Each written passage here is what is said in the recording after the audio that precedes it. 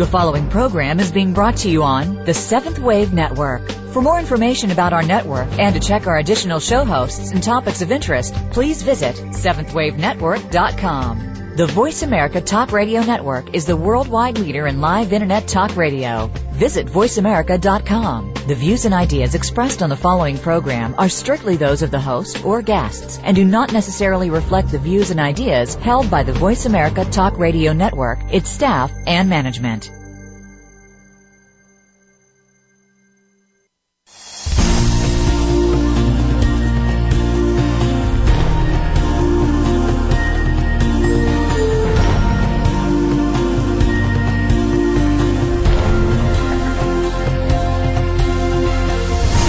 Welcome to Awakening to Conscious Co-Creation with your host, Peter Tongue. This program will provide the groundwork you need to advance your awareness and be involved in the approaching transformation in consciousness. Now, your host, Peter Tongue. Hello and welcome to Awakening to Conscious Co-Creation. And I'm your host, Peter Tongue. Thank you for joining us today. The intention in these episodes is to give you insights into how the planet is shifting in frequency and vibration to a new level of awareness and how you can be part of this grand awakening. And I'm absolutely delighted to bring to you 4 shows in the month of December, a Christmas gift for you, all presenters at the Science and Non-Duality Conference that I attended a few weeks ago. We have next week Florian Schlosser, who will be talking about the infinite flow of love and freedom, followed by Lynn McTaggart on December the 21st, who will be talking about the bond and the intention experiment in the field, and on December 28th, John Hagelin, who will be talking about consciousness and free energy and how they link together through the science and spirituality. And today I am absolutely delighted to have, to get this month off to a great start, Peter Russell joining me, who will be talking about consciousness and what that is and how science has somewhat struggled to get its head around consciousness. Originally we had Shauna Shapiro joining us today as well, but unfortunately she has not been able to join us for the show. So, Peter, you're taking it over on your own. Welcome to the show. Nice to be with you, Peter. So you have a fascinating background which has brought you to this point. So I'd love you just to inform our listeners a little bit about how things developed for you in your own life. Yes, well, initially I had very little interest in sort of the mind and consciousness. I suppose a little bit. As a kid, I was sort of, doing things like kids do, playing, whirling myself around, and producing funny states of consciousness. But I was really interested in science and physics and particularly mathematics. And so I was also doing very well at it. So when I went to university, I went to Cambridge in England. It was just my obvious choice to study mathematics. And I was doing very well at it and enjoying it. And then there came a time where I just realized that it wasn't going to answer the real fascinating questions about the universe. It was like, here I was studying, how I was studying quantum physics, how the hydrogen atom worked, and it's fascinating that from pure mathematics you can actually start developing an understanding of hydrogen from Schrödinger's equation. Absolutely fascinating, but that's how the universe started, from hydrogen. But the question was, how on earth had hydrogen, which is just an inert, colorless gas, had evolved into all these other elements and systems to ultimately produce human beings who could study hydrogen, which meant, where had mind come in, where had consciousness come into the whole thing? And the more I went on, the more I thought this was the really fascinating question. It was about the mind. It is fascinating, though, that you started this at the point of the beginning, really, through the hydrogen atom. Yes, that's what I was studying, because that's one of the great achievements of modern science, is that we can actually, you can begin to do the mathematics of an element like hydrogen. And at that time, you were closely connected with Dr. Stephen Hawking. I was indeed, yes. I was. He was my supervisor. There's a system in Cambridge, which is probably only in Oxford and Cambridge in England. You may have it in a few other universities, whereby you're assigned to a postgraduate student who becomes your personal supervisor. and you meet with them every week, and they go through the materials, etc. It's like, I suppose it's like having a tutor. It's not called a tutor; it's called a supervisor. But it's basically a tutor. You have an individual tutor, and so for a while in my third year, he was my tutor, so to speak. And so I met with him every week, and he, helped me understand stuff. And at that stage, he could still walk and talk. His illness was beginning to come on, but he wasn't even in a wheelchair. He could get around with crutches, and his speech was getting a bit slurred, but he hadn't lost his vocal cords or anything. And what was it like? What was it like working under him? He was fascinating. He was really funny. I mean, it shows now. I mean, he has a sense of humor. He really had a good sense of humor then. It doesn't sort of show to look at him. You wouldn't think, oh, this guy doesn't look very funny, but he really was. And obviously very smart. He was doing his early work on black holes then. And very humble, very humble. Yes, he was just like doing his work because he loved it. And I enjoyed it. It was a great privilege. And we knew then that he was destined for great things. We knew he was going to be somebody important, even though he was just then in his, mid-late 20s, something like that. So here you are then. You also potentially was destined for greatness in the world of quantum physics and mathematics and moved away from it. So there must have been a really compelling yearning or something inside of you that made that, or helped you make that decision. Yes, it was it was a frustration. I knew I wasn't happy. I wouldn't be happy going on doing the mathematics. And I didn't quite know what it was I wanted to do. I just knew this wasn't right. And I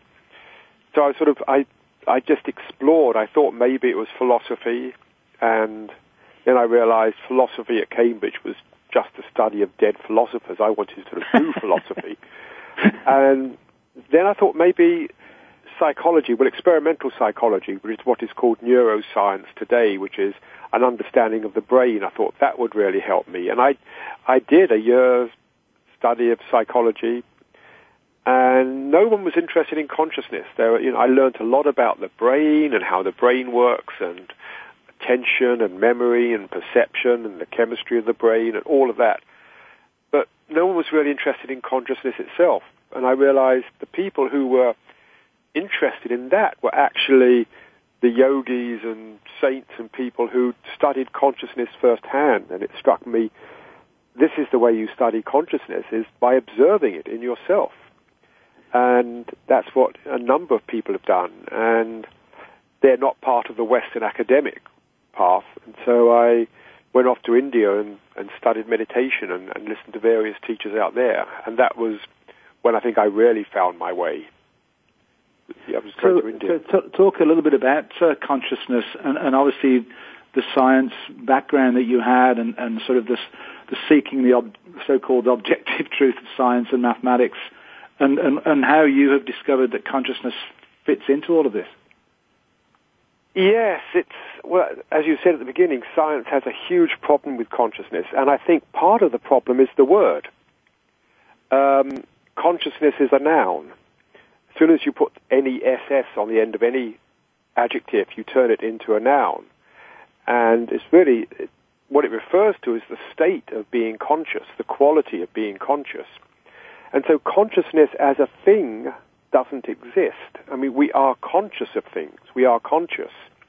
And that is something, every one of us knows. Every single one of us knows we are a conscious being, by which I mean an experiencing being. We have thoughts, we have experiences, we see the world around us. All of this is happening in our minds. We are conscious of it all. We are aware. And that, to me, is absolutely undeniable. And so the question is, where does this come from, this ability to be conscious? And so it isn't something like a thing out in the world that we can discover or measure, and yet it's something which we know so deeply. In fact, you could say it's the basis of all science. If we were not aware, if we did not think, if we did not have experiences, we wouldn't be doing science. All of science takes place in the mind. And so in a way, being conscious is the fundamental quality of mind. It's what mind is all about, is experiencing. And the view in modern science and it was the view that I was brought up with, was that somehow the brain does this. Somehow the brain creates this ability to have an experience. And yet there's huge problems with that. I mean, certainly the brain affects what we experience.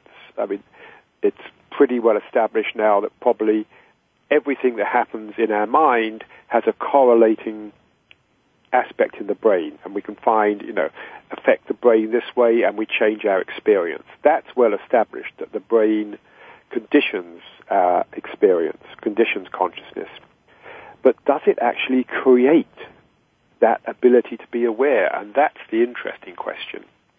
And the assumption is it does, but there's a lot of problems when you have that. It's like, how does it do that? And we assume that matter, cells, atoms, molecules, simple cells, aren't conscious, they aren't aware. So how does unconscious matter ever give rise to what we know as experience? And that's the big question that science has been trying to grapple with and hasn't got any answers yet. There's lots of different theories, but no answers yet. So essentially, how can we go from a single hydrogen atom to a human being that can think about working out how the first hydrogen atom began? Exactly. Where does consciousness kick in that process? Exactly. And so, we assume hydrogen is, not conscious. Molecules aren't, and, the more we go up, we assume, So somewhere, I think we accept that other animals experience, that they're conscious. I mean, a dog clearly, seems to, experience its world. It feels pain, and it clearly has experiences. In fact, if we didn't believe a dog was conscious, we wouldn't give it an anesthetic when we operate it. I mean, why would we make an animal unconscious if we didn't believe it was conscious in the first place? So clearly we accept that other animals have experiences.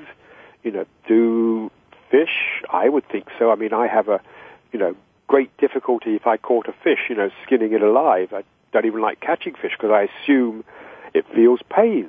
It may not think like we do, but, I assume it's got its own realm of experience. So the question is, where did consciousness come in? And the problem is that wherever you draw the line, if you say, well, maybe reptiles don't, or whatever, or fish do, but maybe insects don't. Wherever you draw the line, you have to explain this sort of magic thing that happened, that how did unconscious matter suddenly start having an internal experience? So, Peter, we're actually coming up to our first break, and that's a great point to stop. Okay. And I'm suspecting you're going to give us an answer when we come back. This is Peter Tung with Peter Russell for Awakening to Conscious Co-Creation.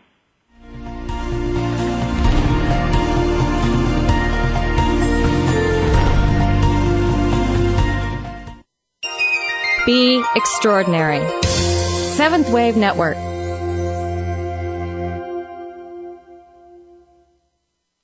Do you want to reach your highest potential in your personal and business life? Come and join our heart-centered community with Peter Tung and Sherry Chase. Embrace love, abundance, integrity, and personal empowerment in a safe and sacred space for your awakening. Our intention is to lay the groundwork for you to advance your awareness efficiently, to be fully involved in the conscious co-creation of peace and prosperity on our beautiful planet. Go to myheartcenteredjourney.com for more information. The new home for visionary positive change. Seventh Wave Network.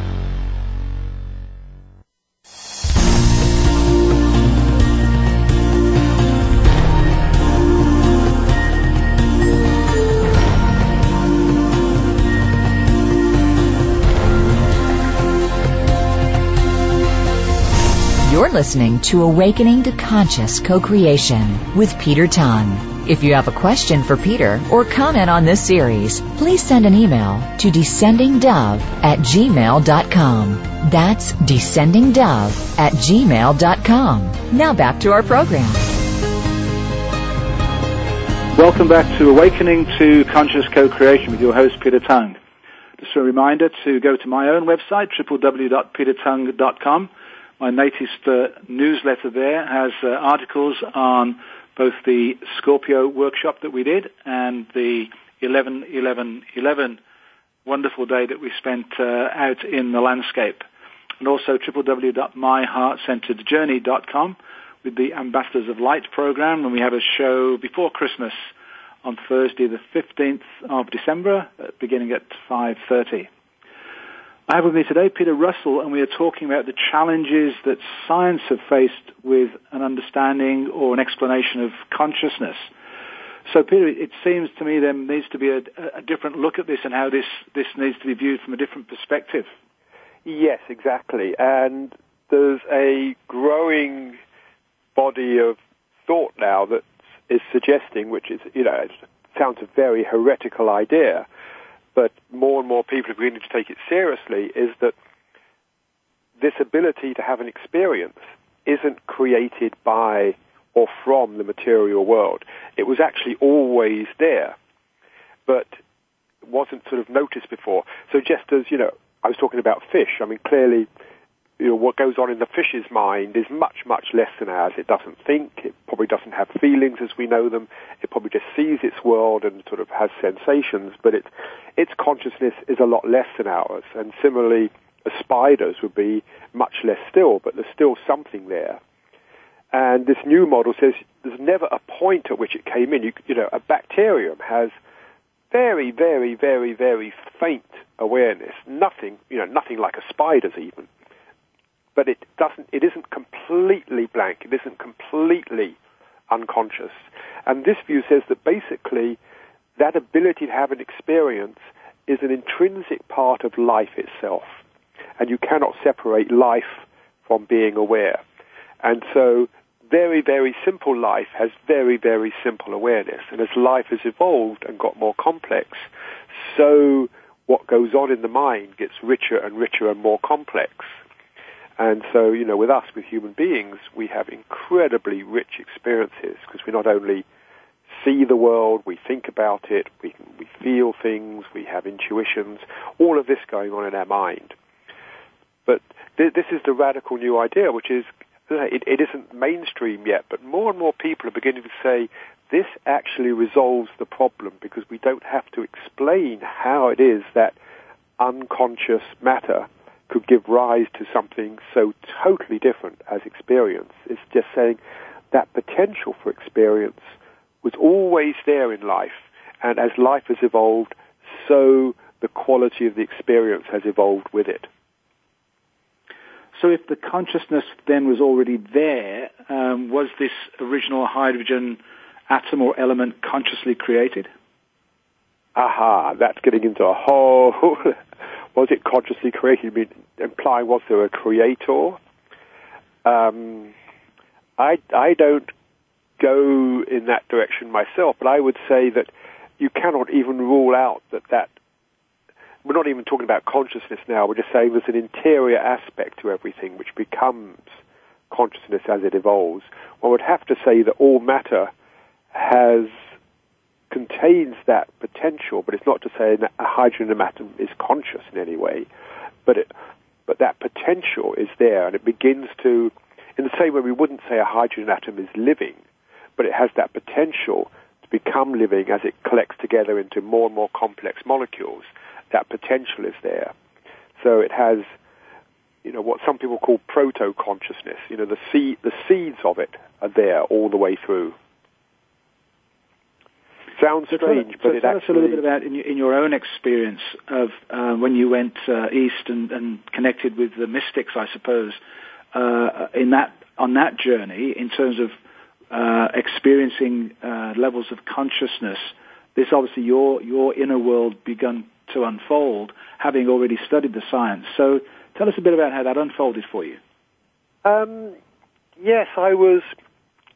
Well, as a scientist, I'd rejected religion when I was a kid.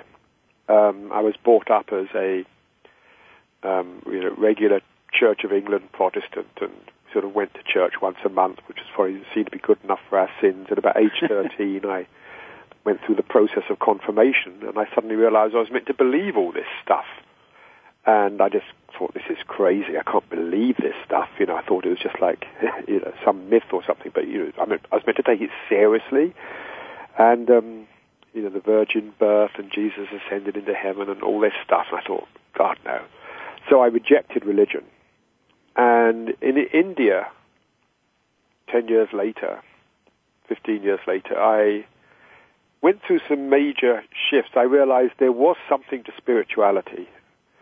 Not so much religion. I see religion is what happens to spirituality when you leave it at the mercy of a culture for 1,000 years. It becomes distorted and almost owned by the culture. But I think the original spirituality, I see it now in so many teachings. This is something that's fascinated me now, to see what is the common core of all the world's spiritual traditions. And they're all really about consciousness. They're all about the human experience, the mind, and saying, in one way or another, what they're saying is we live in a very limited mode of consciousness. We're cut off from our true self.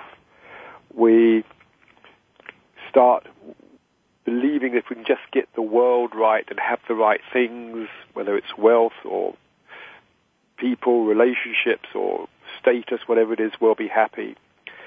And we get caught in a very egocentric, materialistic mode of consciousness. And they're all pointing to this in one way or another. They use different languages and examples. But I think all the great teachers have seen the problems with this, the damage it does to ourselves and to society. And they're people who have woken up, we could say, to the actual truth and realizing that, we can be, we can be content in a whole new way, that there's a source of contentment inside us. We don't need to be continually going out and buying the latest games or products or clothes or fashions or cars or experiences to make ourselves happy. In fact, that detracts us and actually just keeps us caught in this loop. And they've all developed ways of helping free the person, whether it's through meditation, movement, prayer, many different ways they developed to free the individual. And that's what I became fascinated by, because it became clear to me that so many of the problems in the world came back to the fact we were functioning in this very limited, self-centered, materialistic mode of consciousness. And if we were really going to solve the problems in the world today, we not only need to address the problems out there, we also need to address the consciousness that's creating those problems. And so that really, I came back, and that's been my personal mission, life purpose ever since. Congratulations, Peter. That's it, isn't it? Yep. So help our listeners understand, because there's a lot of limiting beliefs that people have about themselves and blockages. And you mentioned earlier about finding our true self and that source of contentment. So help our listeners understand how they can achieve that. Very simply by letting the mind relax. And that's what I think meditation is allowing the mind to simply relax. Because what I think happens is we get caught in this belief that we just have to get things to be right. And that fuels a lot of our thinking. If you look at your thinking, so much of it is about being in control of things, getting things right, planning things, worrying about what's going to happen or not happen, or did I do the right thing? And all of that thinking actually makes the mind tense. And so for me, the art of meditation is actually letting the mind relax.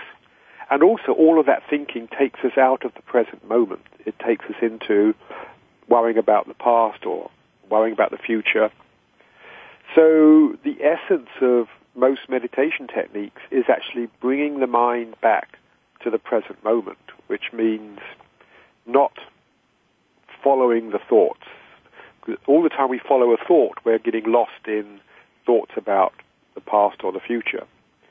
And what most meditation techniques do is use some aspect of experience. The one I find easiest to teach people is just using the experience in the body, just what it feels like in your body to be sitting as you may be now, just noticing the feelings in the body, things you don't normally notice, like just the way you make contact with the chair or whatever, the feeling of your clothes. And particularly one that's very easy is just noticing the feeling of the breath, because it's always there. And that's why a lot of meditation practices use it, is just noticing how it feels to be breathing, not so much concentrating, because that just makes the mind tense again. It's not trying to focus the attention. What we want to do is relax the mind. It's just like letting the mind relax into the present, and then a bit later it comes in, because it's so habituated to thinking, it comes in with another thought, another worry, and then when you notice that, just coming back to just the present, just being curious. What's it like to be just sitting here, just for once, stopping thinking, and just noticing how it feels. And what happens when we do just stop thinking, there's usually this feeling of a sense of ease, a sense of clarity, a sense of awareness, almost a sense of relief as well. And as I say, it doesn't last long, because soon the mind comes back in, but the important thing is not to be frustrated by that. That's just the way it is. And so meditation is just the skill of just bringing the mind back, and then not worrying if it goes off again, and bringing the mind back, and just gently coming back, and gradually the mind begins to settle down and just begins to sit in that experience in the present much more easily. That, to me, is the essence of meditation, is just letting the mind, letting the attention relax back into the present moment. But as I say, doing it in a way that's without any effort or trying, because as soon as you do that, you just make it tense again. So there's a sort of a training program of learning how to relax. Yes. Of the mind. Exactly. Yeah. It's almost like it's an undoing of so much of the training we have in life. So much of the training is do, try harder, make it happen. You can't do that with meditation. You have to just let it happen on its own. You have to allow it to happen. And it's almost like you have to get out of the way. And you do that by just coming back and just, as I say, just being aware of just what's happening in your experience. And the body is so fundamental, because that's really, that's the basis of our being, is our body. And so just being aware of the sensations in the body, whatever they are, without judgment, even if there's some tension there, if you notice some tension, just noticing it, just being curious, what's it feel like, rather than thinking, oh, I shouldn't be feeling that. That's the mind coming in again. Just like, oh, there's a tension in my shoulder. What's that feel like? Oh, I see, it's like that. And very often, as you do that, the mind just begins to relax again, and the tension just begins to unwind a bit. So, Peter, we're actually coming up to our second break, and we'll take that break now. It's Peter Tung for Awakening to Conscious Co-Creation.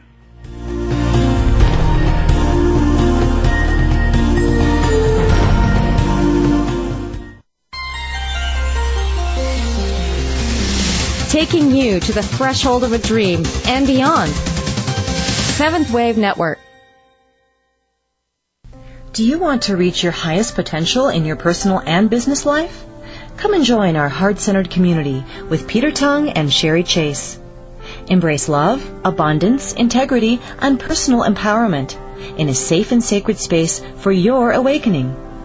Our intention is to lay the groundwork for you to advance your awareness sufficiently to be fully involved in the conscious co-creation of peace and prosperity on our beautiful planet. Go to myheartcenteredjourney.com for more information. Listening on a higher dimension. Seventh Wave Network.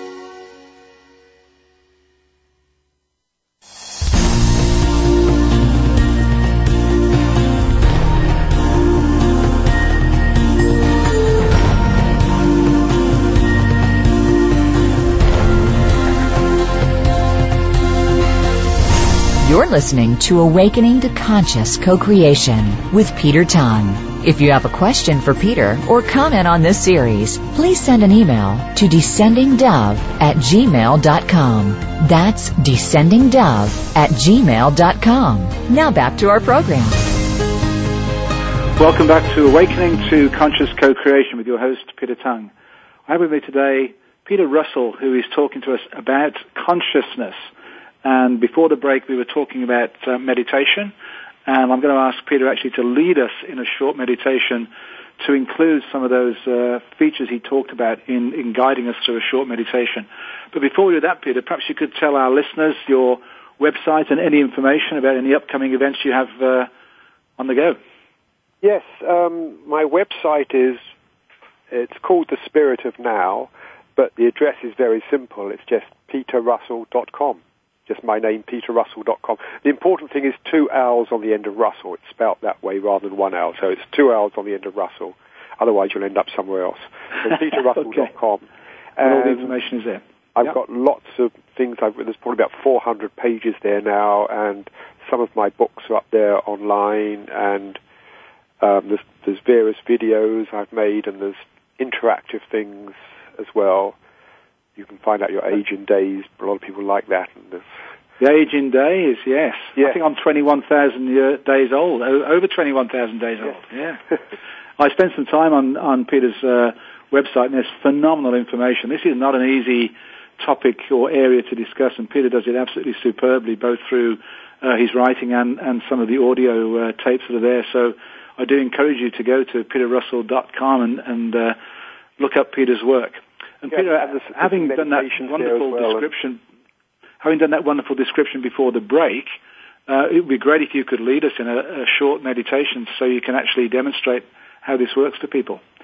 And in doing so, I must obviously ask anybody who's driving not to do so. And pull over and keep your whatever eyes you are open. doing, just make sure you give yourself a few minutes in your own time. So, Peter, over to you. Okay. Yes, if you're driving, keep your eyes open and don't listen to this. Don't take this too seriously. But otherwise, if you're just at home, it's always good to close the eyes, just because so much information comes through the eyes, and just as soon as we close the eyes, automatically we just notice a little quietening. We become more internal. And so just doing that, just closing the eyes and just noticing how it feels inside, and you probably notice, thoughts going around your mind, etc. But don't bother about them. Just notice the body, and just notice the various points at which you're making contact with the world, the various ways in which you're touching the world, whether it's your feet on the floor or your back against the chair, whatever it is, it doesn't matter. Just noticing those sensations which are already there, but we don't normally notice. So it's just really noticing what is there in the moment. And it may be the touch of your clothes against the skin, or you may feel a breeze. It doesn't really matter. It's just opening your awareness to the present moment, to the actual physical experience of sitting here. And as I said earlier, if you notice as you do that any tensions in the body, just be aware of them. Don't judge them or block them out or try to get rid of them, but just include them as part of what is there. There's no right or wrong. We're just noticing what's there. And also just include the experience of breathing, just noticing the normal, natural process of breathing, not trying to do anything with it, but just noticing how it feels, whether it's the rising of the chest, rising and falling of the chest, or the stomach, or the feeling of the air in the nostrils, whatever it is. Sometimes there's a sound with it as well. Just noticing your breathing, and just really let the mind relax into that experience. Just that relaxing into noticing the various sensations of just sitting here quietly breathing, not trying to make anything happen or get anywhere in particular.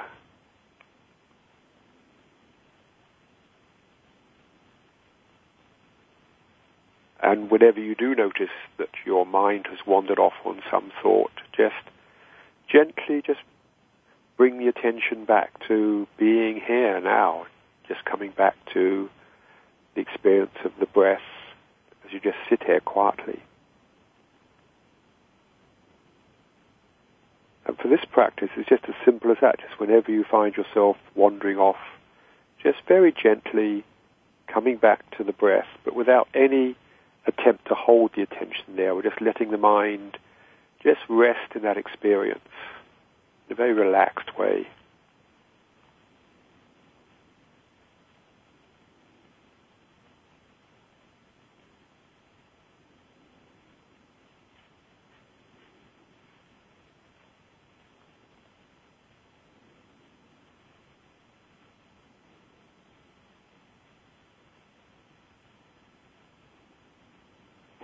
And as you continue doing this, this is only a very short time now, but if we were doing this for like 10 or 15 minutes, what you notice is gradually the thinking gets less and less, thoughts come in less, and you begin just to relax more and more into just the experience of just being here in the moment.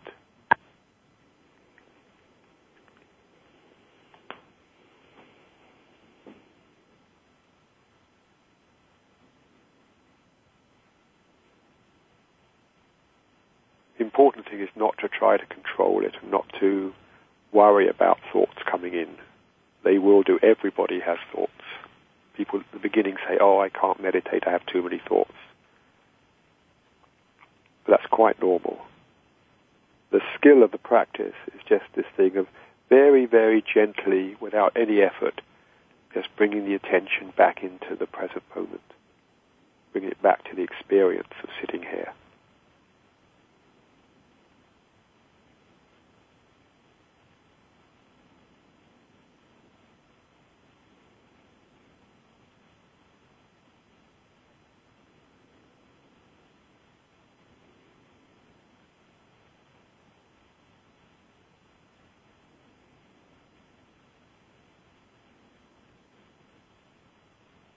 So we should probably just leave it there for the moment. Otherwise, certainly, Peter. We'll spend the whole of the program doing it. But there are on my website. There's some meditations as well there that you can go to, which cover similar ground.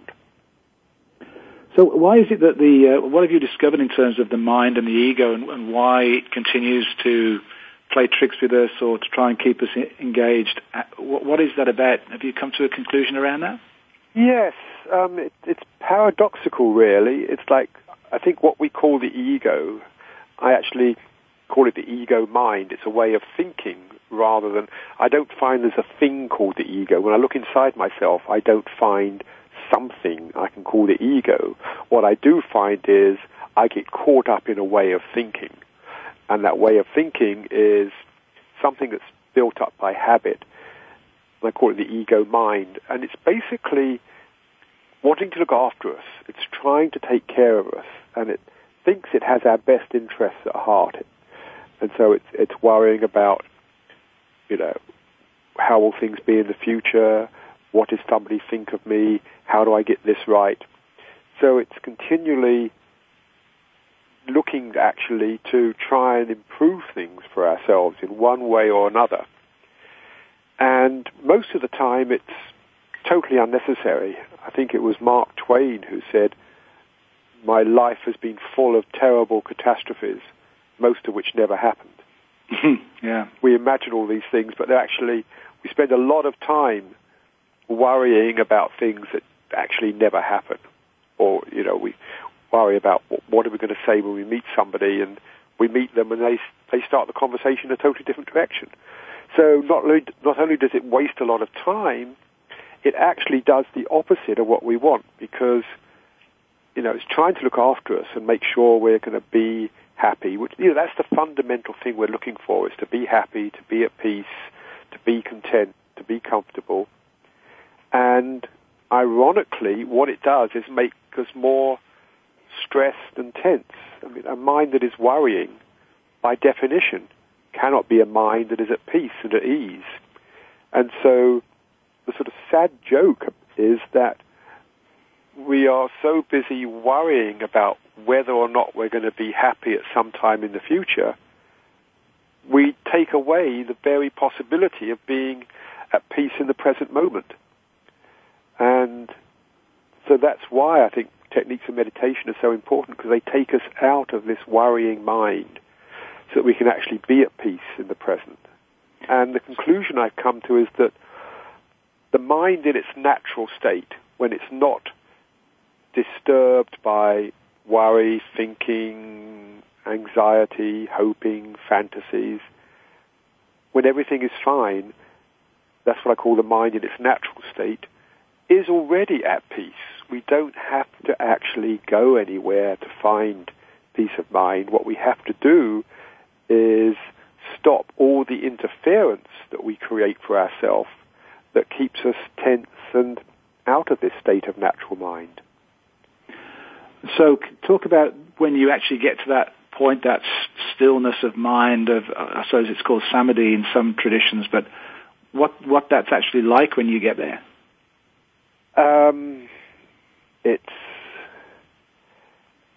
There's different qualities of it, but for the normal sort of the first thing that people notice is there's this sense of ease. It's like, a sense of relief. And it's almost like you notice the peace that's there, and there's also this feeling, it's like, this was always here. It was always possible. I just realized I've been keeping myself away from it. So it's this feeling of, like, this feels completely natural, and how could I not have, noticed this? It's almost laughable in some ways. So there's almost a familiarity about it then? Yes, there's a familiarity. It's like, oh yes, this is, I know this, and it's like, oh, isn't it delightful, almost luscious, just to be sitting back in myself without worry. And yes, it's very, very pleasant. And usually with that, there's also an opening of the heart, because I think our hearts get shut down by our worry, anxiety, and judging, and all of that. And so what often happens in this state is there's a feeling of just a sort of gentle opening of the heart, and a sort of a sense of lovingness, not loving anything or particular, but just that sort of feeling of the open heart, which is just a quality of love in our being. And that sort of afterwards, I think, we just feel more caring about things. It's a very natural feeling. It feels very natural. I mean, that's the best way I put it. It just feels very natural state. And then, you come out from that into the world, and I think able to just act in a much easier way without being, overly concerned about what's going to happen to me, what am I doing, what am I getting, what are people thinking. You have an inner stability, because you're touching into really a deeper sense of who you are, beyond the ego mind, which is continually telling you who you are in terms of, how other people see you and what you're doing and what your profession is and what your character is.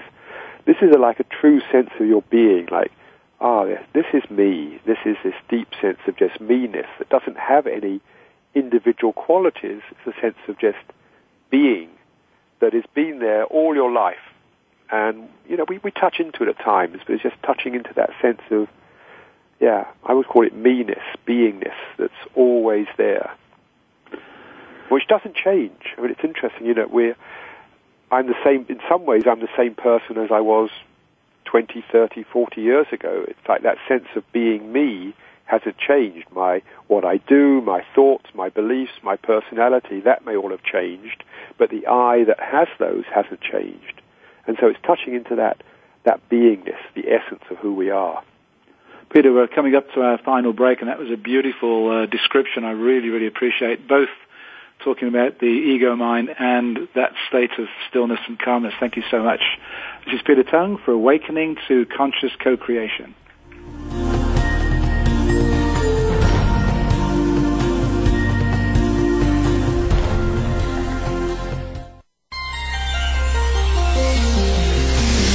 Taking you to the threshold of a dream and beyond. Seventh Wave Network.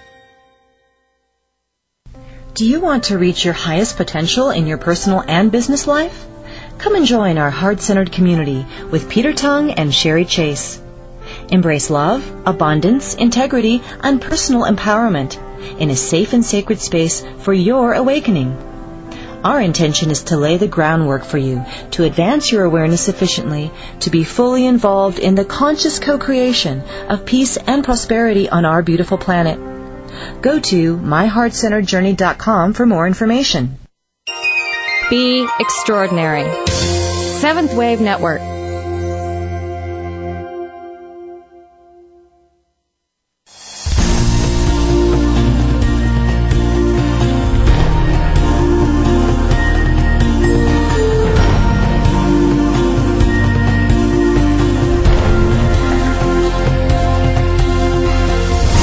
You're listening to Awakening to Conscious Co-Creation with Peter Tongue. If you have a question for Peter or comment on this series, please send an email to descendingdove@gmail.com.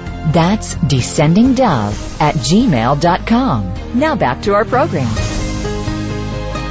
Welcome back to Awakening to Conscious Co-Creation with your host, Peter Tongue.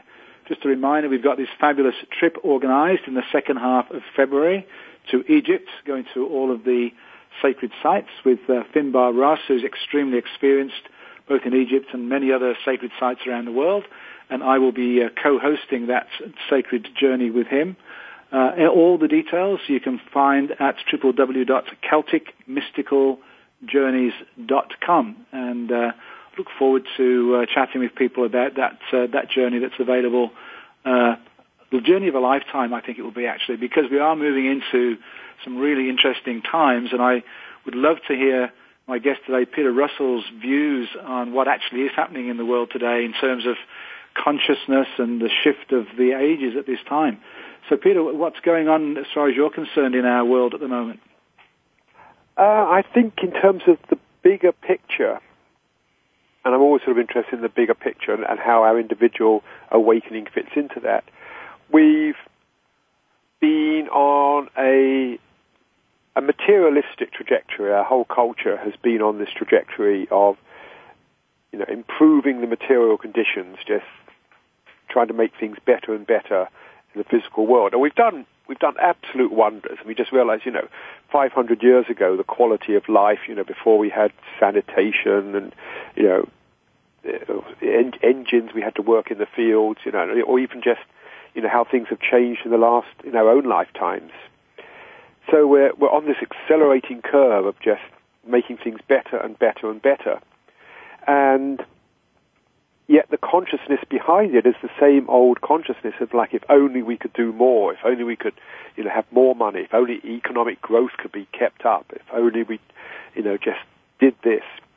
And the problem is that is creating a whole set of crises. I see the whole global crises that we're in stem from this materialistic way of thinking, and that's why we are, in a way, abusing the planet, causing so much damage in so many different ways, because we're in this self-centered way of thinking. And clearly, this cannot go on. And I think this is the essence of the crisis we're coming up against. We call it a global crisis or an economic crisis or an international crisis. They all come down in the end to a crisis of consciousness.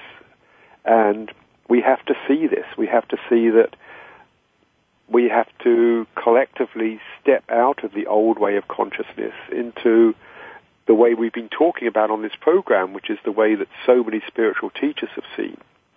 And what I find fascinating is, at the same time as this crisis is appearing in front of us, more and more people are turning to look within themselves, to look at how can I just awaken myself, how can I transform myself, how can I let go of these old ways of thinking and actually become, a much saner, wiser, more compassionate, more loving and easy human being. And we are learning this collectively. I think this is what makes these times so fascinating. In the past, there may have been individual teachers, spiritual teachers, but today we have millions and millions of people, each in their own way, undergoing this exploration, waking up in some way or other, and sharing this with others, whether it's just sharing it in their conversations with people at work or, like you through broadcasting or me through writing, we're all sharing it with each other. And so we are all learning together. And that is also on its own growth curve. And so I am fascinated by these times that we are both, heading into a crisis like never before, but also I see the potential for a global spiritual awakening, which has never been possible before in history. And this to me is really exciting. And do you have any particular views on the big date everybody's talking about, December 21st, 2012? Do you have any views around that? No, I don't think there's anything significant there personally. Yeah. I know a lot of people talk about it, but there's very little evidence to suppose it's going to be anything. I think it's just going to be another day. I think people get excited by it because I think it's a symbol for the times we're passing through. So I don't put any emphasis on that particular day, but I think the times we're in are times of great change, great transformation. And an acceleration of awakening and therefore an evolution of consciousness. Exactly. And I think this is going on now, and it's going to be going on in the coming years, yes. I'd love to hear your comments on synchronicity. That seems to become a big part of how this awakening takes place. Yes, and synchronicity, Jung coined the term for meaningful coincidences, and I think we've all had many of those in our lives, how, just we bump into the person we need to bump into at the right time, or we come across a book, or the telephone rings, or whatever it is. And they always seem to, in one way or another, support our growth. And I find almost everything significant in my life has happened through some coincidence, some synchronicity or other. Despite all my planning, my life has worked out wonderfully. My planning, thank God, my little consciousness doesn't know quite the best thing at all. And what I've noticed is that the more settled I am in myself, the more at peace I am in myself, the more synchronicity happens. If I'm stressed and frazzled and running around like a headless chicken, I don't get much synchronicity. But if I'm calm and centered, then it seems to happen. And so it really seems to be a reflection of our own state of spiritual awakening, how much synchronicity is happening in our life. And do you have a sense of what it actually is from a consciousness or even a scientific perspective?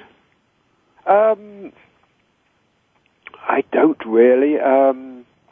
It's interesting. Jung said it was without cause. It was acausal. It's just something that just happens. And I think, our materialistic thinking wants to explain everything, how it's caused. And I don't have any explanation for how it happens. As I say, I think it might even be wrong to try and explain it. But what seems important is to know how to encourage it. And we encourage it, I think, by just keeping ourselves open, contacting that inner peace in ourselves, touching into our own essence. The more we do that, the more we encourage it in our life. And I think that's what's important, rather than to understanding what's happening. But it's clearly something to do with consciousness. Well, Peter, we're actually at the end of our time. The time has gone extremely quickly, but you've given us an absolutely fascinating insight, and I so applaud you for making that shift from the mathematical physics beginning into this very, very significant and important work that you're doing now in consciousness. And thank you so much for joining me today on the show. Thank you. I really enjoyed it. It's been a great show, Peter. Thanks, Peter. Really appreciate it. Thank you.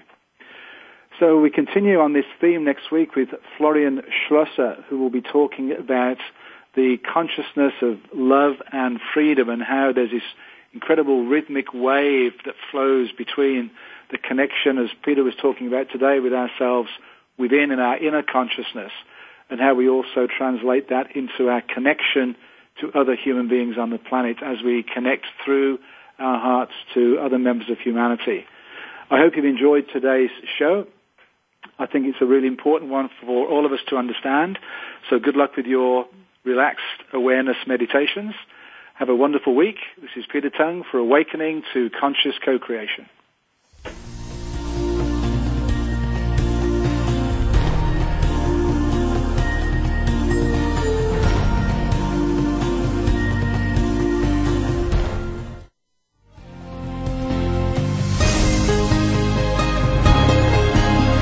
We hope that you found this week's show to be enlightening and inspiring.